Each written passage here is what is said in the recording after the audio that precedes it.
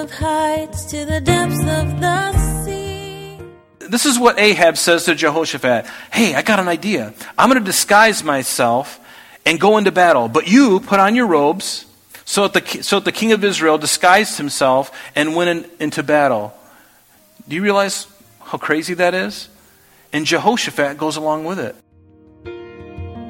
Every creature's unique in the song that it sings, all exclaiming, indescribable, uncontainable. You place the stars in the sky and you know them by name. You are amazing, God. All powerful, untamable, awestruck we fall to our knees as we humbly proclaim. You are amazing, God. Welcome, everyone, and thank you for joining us. You're listening to Truth in Christ Radio, a Bible teaching radio ministry of Calvary Chapel of Rochester with senior pastor and teacher Rob Kellogg. Going into battle, Ahab did not want to be identified as a king and therefore be a special target. So he disguised himself. He thought this would help protect him against Micaiah's prophecy of doom. It's more difficult to explain why Jehoshaphat agreed to go into the battle as the only clearly identified king. Perhaps he was either not very smart or he had very great faith. Whatever anyone does, God's prophetic word will always come true. Now let's join Pastor Rob as he continues in chapter 22 in the book of 1 Kings. And then he said, I know, and here's the prophecy.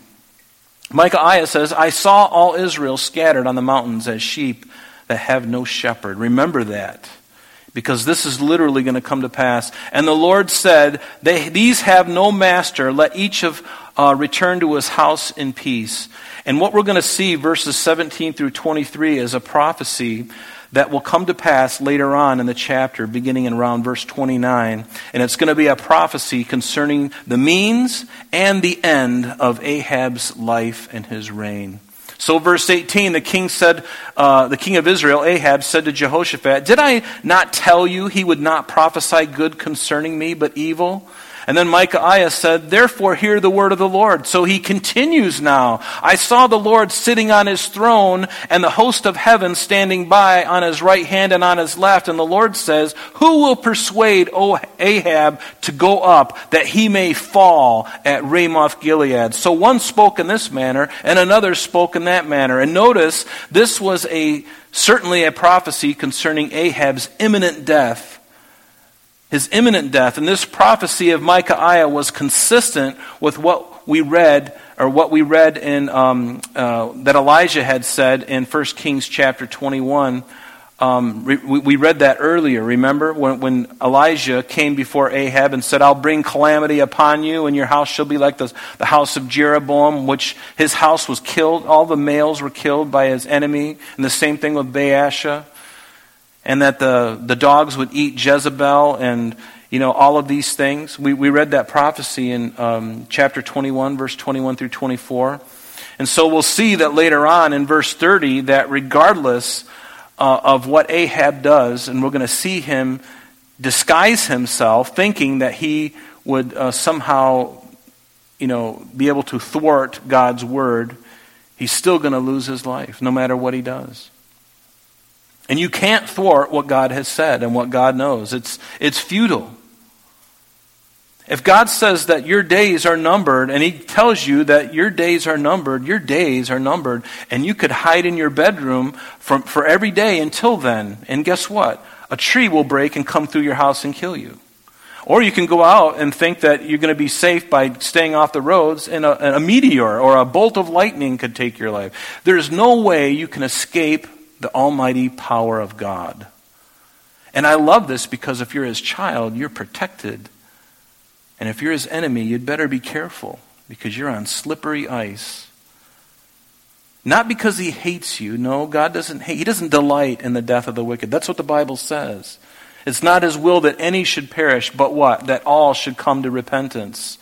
And so, verse 21, then a spirit came forward, and here Micaiah is giving this prophecy of what he sees in the heavenly realm, in the spiritual realm, and these angels, good and evil, are coming before the throne of God. And then a spirit came forward, verse 21, and stood before the Lord and says, I will persuade him. And the Lord said to him, in what way? He said, I will go out and I will be a lying spirit in the mouth of all of his prophets. And notice what the Lord said, you shall persuade him, and you also shall prevail. Go and do so. Now notice here also that even though God knew that this evil spirit would ask this petition, God probes the conditions of the request. And only upon that condition does he allow it to happen. See, the thing we have to understand is that anything that Satan or his minions do must be run across the desk of Almighty God. The devil is not some kind of free-ranging spirit where he can just do whatever he wants. No, he is on a leash. Understand that, because all the evil that we see in the world today is not the devil just doing what he wants. He's only being allowed to do certain things and under certain conditions, because if he didn't have any restraint on him whatsoever, he would go and kill everybody. But God has a wonderful plan, and even in the mystery of iniquity, he works his wonderful works in our life. I look back on my own life and see how the Lord has allowed me to be afflicted at certain times in my life, and what did that do to me? It got me, hopefully, to get on my face and say, Lord, I'm feeling horrible. Everything is falling apart. And what is the purpose of hardship? Isn't it to bring me closer to God? Isn't it for me to finally break and get on my knees and cry out to him? Isn't that what God wants?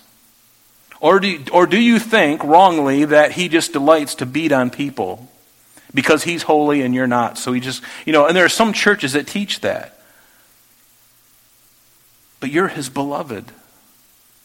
You're his beloved. He has no desire to punish you and beat you. Trust me, what he did to his son on the cross was enough. It was more than adequate for our sin and to atone for all of our wrongs that we've ever done. Every sin that we've ever done. Jesus took that punishment, and God says he was satisfied. Isaiah tells us that it pleased the Lord to bruise him, to literally crush him. It pleased God the Father to crush his son, because he knew that in 3 days he would rise again, and he knew that there would be a number of people who would come to him as a result of their faith in him, in that wonderful redemption. And why would God allow this evil spirit to do this? Perhaps because of Ahab's unwillingness to listen to the Lord, but rather listen to the lies from the pit of hell that he's hearing from these false prophets. I labeled this a message. It's that you can run, but you cannot hide.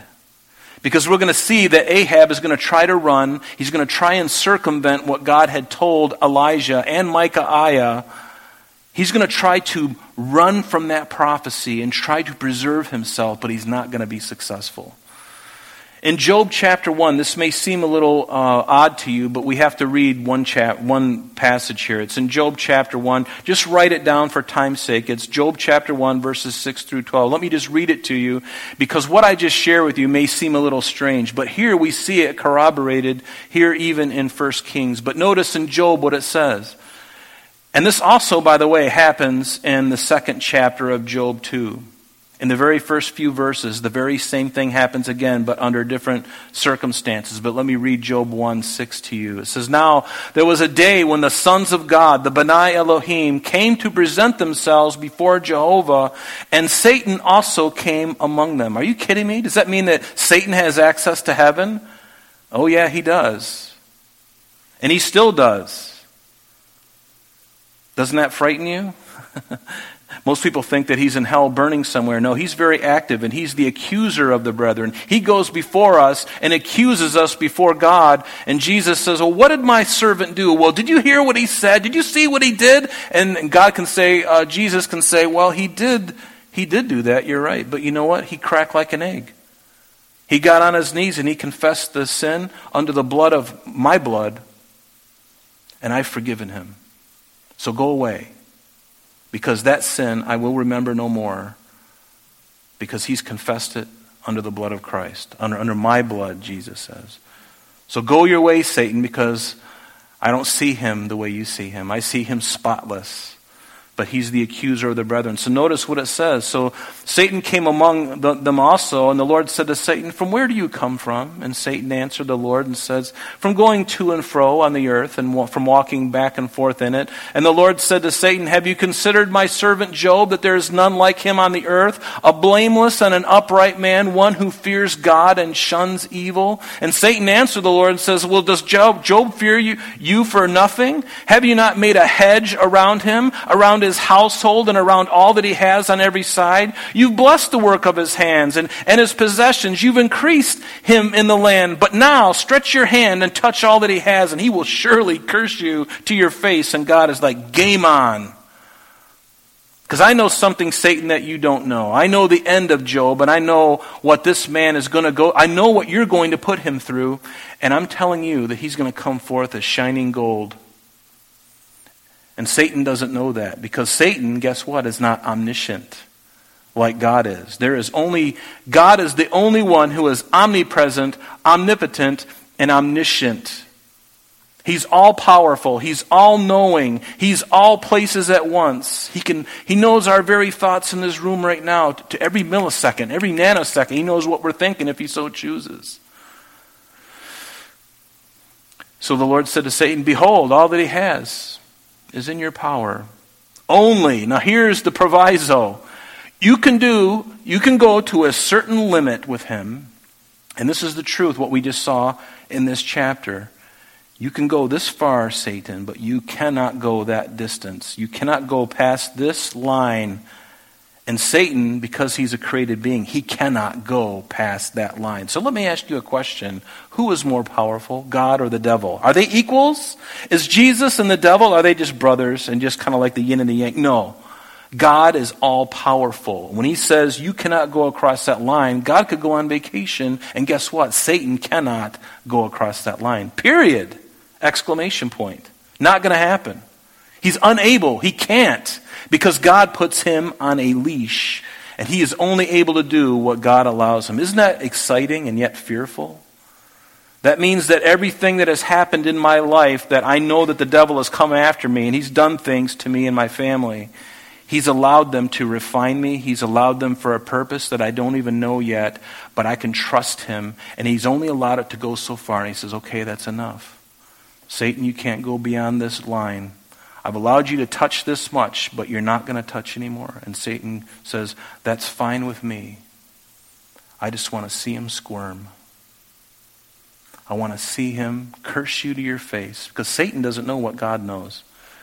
And here's the ugly part, that God can say that to an unbeliever, and that unbeliever will curse God to his face, and then that unbeliever will die and go to hell. That happens so often. And the devil doesn't know that with you and I. He doesn't know what God has up his sleeve. God has all kinds of aces up his sleeve. He's loaded with them. And right when the devil throws down a full house, Jesus pulls out five aces. Even though they're not 5 aces in a deck, he pulls out 5 aces and says, "Checkmate." Time to pay up.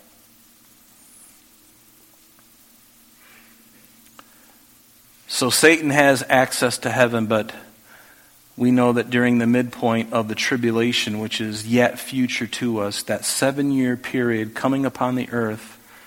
And folks, do you understand that if the Lord was to rapture the church tonight, if the church was raptured up off this earth, there'd be a period of time. We don't know the exact amount of time. It could be 30 days. It could be a year. We don't know exactly, but there's going to be a time during that time that some leader out of Europe is going to rise, and he is going to make a treaty with Israel, allowing them to build a temple on the Temple Mount. And that is when the Bible says that the 70th week of Daniel begins. The clock starts to tick halfway through, and then God's going to pour out his wrath on a world that has rejected Christ. He is going to pour out, and you read about it in Revelation 6 through 19, all the things that are coming upon the earth. But it says something really interesting in Revelation 12, somewhere in the midpoint of the tribulation period, which is yet future to us, after the church is raptured.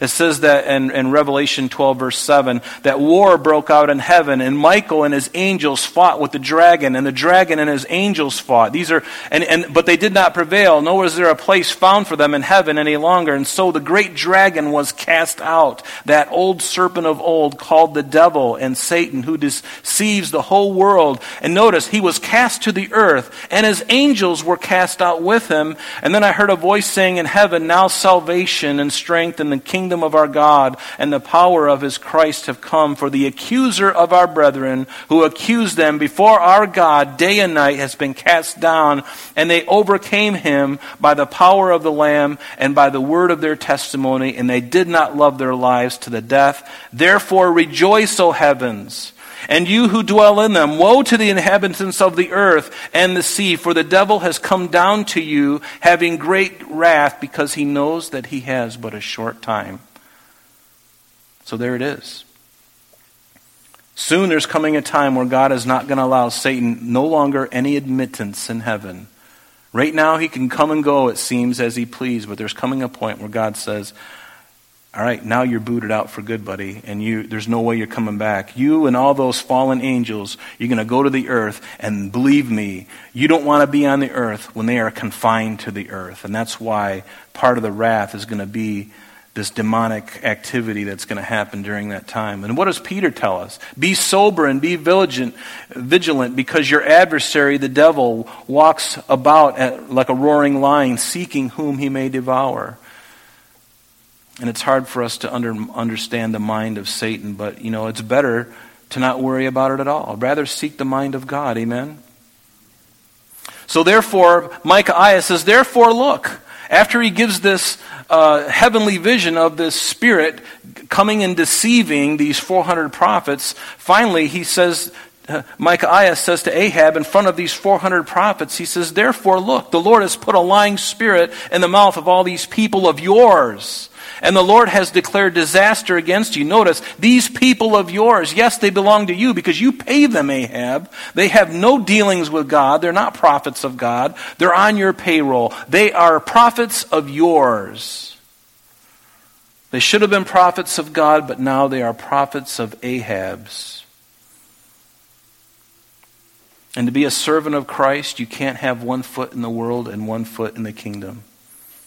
You can't be a prophet of God and Monday through Wednesday or maybe Friday, but as soon as it comes Saturday, you're going to be a false prophet. You're going to go out and drink because next morning you'll go in and say your Hail Marys and in confession booth and go through all this stuff, and God's like, why do you even bother? Because your heart is still in your sins. You're not born again. You may have all of this religious trappings. You may have all of this. You may be a really religious person, but you live like hell for, most of the week, and then you come in on Saturday or Sunday and then expect me to act like I can forgive you of your sins, but I know what you're going to do. Where is your heart? It's nowhere near me. And people do that. Now Zedekiah, the son of Chenaanah, went near, and he struck Micaiah on the cheek and said, where did the Spirit from the Lord go from me to speak to you? So obviously Zedekiah's pride was hurt, and he was kind of like their spokesman of the 400, defending them. Now this Zedekiah that we're talking about is not the prophet Zedekiah, the book that's written after his name. The Zedekiah, the true prophet of God, who wrote the book Zedekiah, didn't come for a few hundred years later. Okay, so this guy is a different Zedekiah. So Micaiah said, verse 25, indeed you shall see on that day when you go into an inner chamber to hide. And so the king of Israel said, take Micaiah and return him to Ammon, the governor of the city, and to Joash, the king's son, and say, thus says the king, Put this fellow in prison and feed him with bread of affliction and water of affliction. That means until I come in peace. And that's what Ahab says. Take this man who is telling me what I don't want to hear. Take him and throw him into jail and give him not the normal portion of water, not the normal portion of bread, but give him a scant portion of water and a scant portion of bread. That's what it means by bread of affliction. So Micaiah said, well, if you return in peace, then the Lord has not spoken by me. And he says, take heed, all you people. And so Micaiah is laying his life on the line. He's saying, if he comes back in peace, then I've spoken falsely. And you know what a false prophet happens? What happens to a false prophet? He gets killed. That's what the law says. If a man says he's going to speak for God and that thing doesn't come to pass, that prophet is to be put to death. So you better know that you heard from God. Right? And so, and you can read about that in Deuteronomy chapter 18, verse 20. But let's go on to verse 29 because we're running out of time here. So the king of Israel and Jehoshaphat, the king of Judah, went to Ramoth Gilead. So they leave the capital and they cross over the Jordan River, going over east into what you and I would call modern day Jordan in that area. And the king of Israel said to Jehoshaphat, now listen to this. This is what Ahab says to Jehoshaphat. Hey, I got an idea. I'm going to disguise myself and go into battle. But you put on your robes. So the king of Israel disguised himself and went into battle. Do you realize how crazy that is? And Jehoshaphat goes along with it. It makes you wonder if he's like, well, you know what? I believe what Micaiah said, and you can put a wig on your head. It doesn't matter what you do. You're going to die today. Maybe that was his heart because he's thinking to himself, think about it. If he's the only king dressed as a king, who are the enemy going to come after? They're going to come after the king. Strike the shepherd and the sheep will be scattered. Now there's only one king on the field instead of two. And so Ahab says, I'm going to put on a disguise like Bozo the Clown. And I'm going to go and you put on your robes. And Joshua's going, oh, okay. So they do. They do. And the king of Israel, let me go back to verse 31. So now the king of Syria had commanded his 32 captains of his chariot, saying, fight with no one, small or great, but only with the king of Israel. And guess what? There's only one king on the field that they're going to see who's dressed in his garb, his royal garb, and that's the king that God loves, even though he wasn't he made a mistake here, allying himself with Ahab. But there's one king on the field now, so he's putting himself in great jeopardy. And I almost wonder if God was just smiling, going, you know what, I know they're going to all come after you, but I got a plan. Don't you worry, Jehoshaphat. So it was when the captains of the chariots saw Jehoshaphat that they said, surely it is the king of Israel. And therefore they turned aside to fight against him. And Jehoshaphat cried out. And it happened that when the captains of the chariots saw that it was not the king of Israel, it wasn't Ahab, that they turned back from pursuing him. So Jehoshaphat's thinking, oh, thank God. Maybe they recognized my dialect. Maybe they saw my face. They probably wanted posters up everywhere. This man, Ahab, go after him. And they get close to the king of Judah and they're like, that's not him. Got to go look for someone else. Because that was their orders.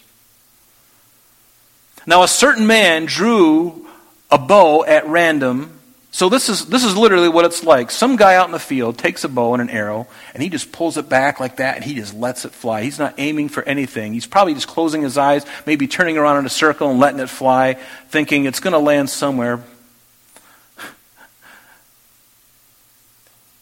And it struck the king of Israel between the joints of his armor. And so he said to the driver of his chariot, turn around and take me out of the battle, for I am wounded. And this is a miraculous shot. It is a miraculous death. Death, even though Ahab sought to thwart what God had said through Micaiah. I'm sorry, that's all the time we have for today, but please join us next time as Pastor Rob continues our study in the book of 1 Kings. Calvary Chapel of Rochester is located at 2503 Browncroft Boulevard, Rochester, New York, 14625. You can reach us at our church office between 9 a.m. and 4 p.m., Monday through Friday, at area code 585-586-3140. If you would like to have an audio CD of today's message mailed to you in its unedited form, simply mention today's date when contacting our church office. You can also contact us via the web by logging on to www.calvaryrochester.com. There you will be able to access a number of useful things, such as information concerning our beliefs, our ministries, contact information, our location, service times, and much more. You can also download or listen to the radio and sanctuary messages free of charge from the teachings link at the top of the page. To listen to Calvary Chapel of Rochester's sanctuary messages or Truth in Christ Radio on your mobile device, just subscribe to both through Google Podcast or Apple Podcast. You're also invited to join us on Sunday and Thursdays through live streaming of our services and Bible studies. Just click on the online services link on the website. We're so glad that you could join us today. And if there is any way that we can bless you with your walk with Jesus Christ, please don't hesitate to call our church office. Remember, Jesus said, "I am the way, the truth, and the life. And for this cause I have come into the world, that I should bear witness unto the truth. Everyone who is of the truth hears my voice." May God bless you in abundance today as you walk with Him. And until next time, this has been Truth in Christ.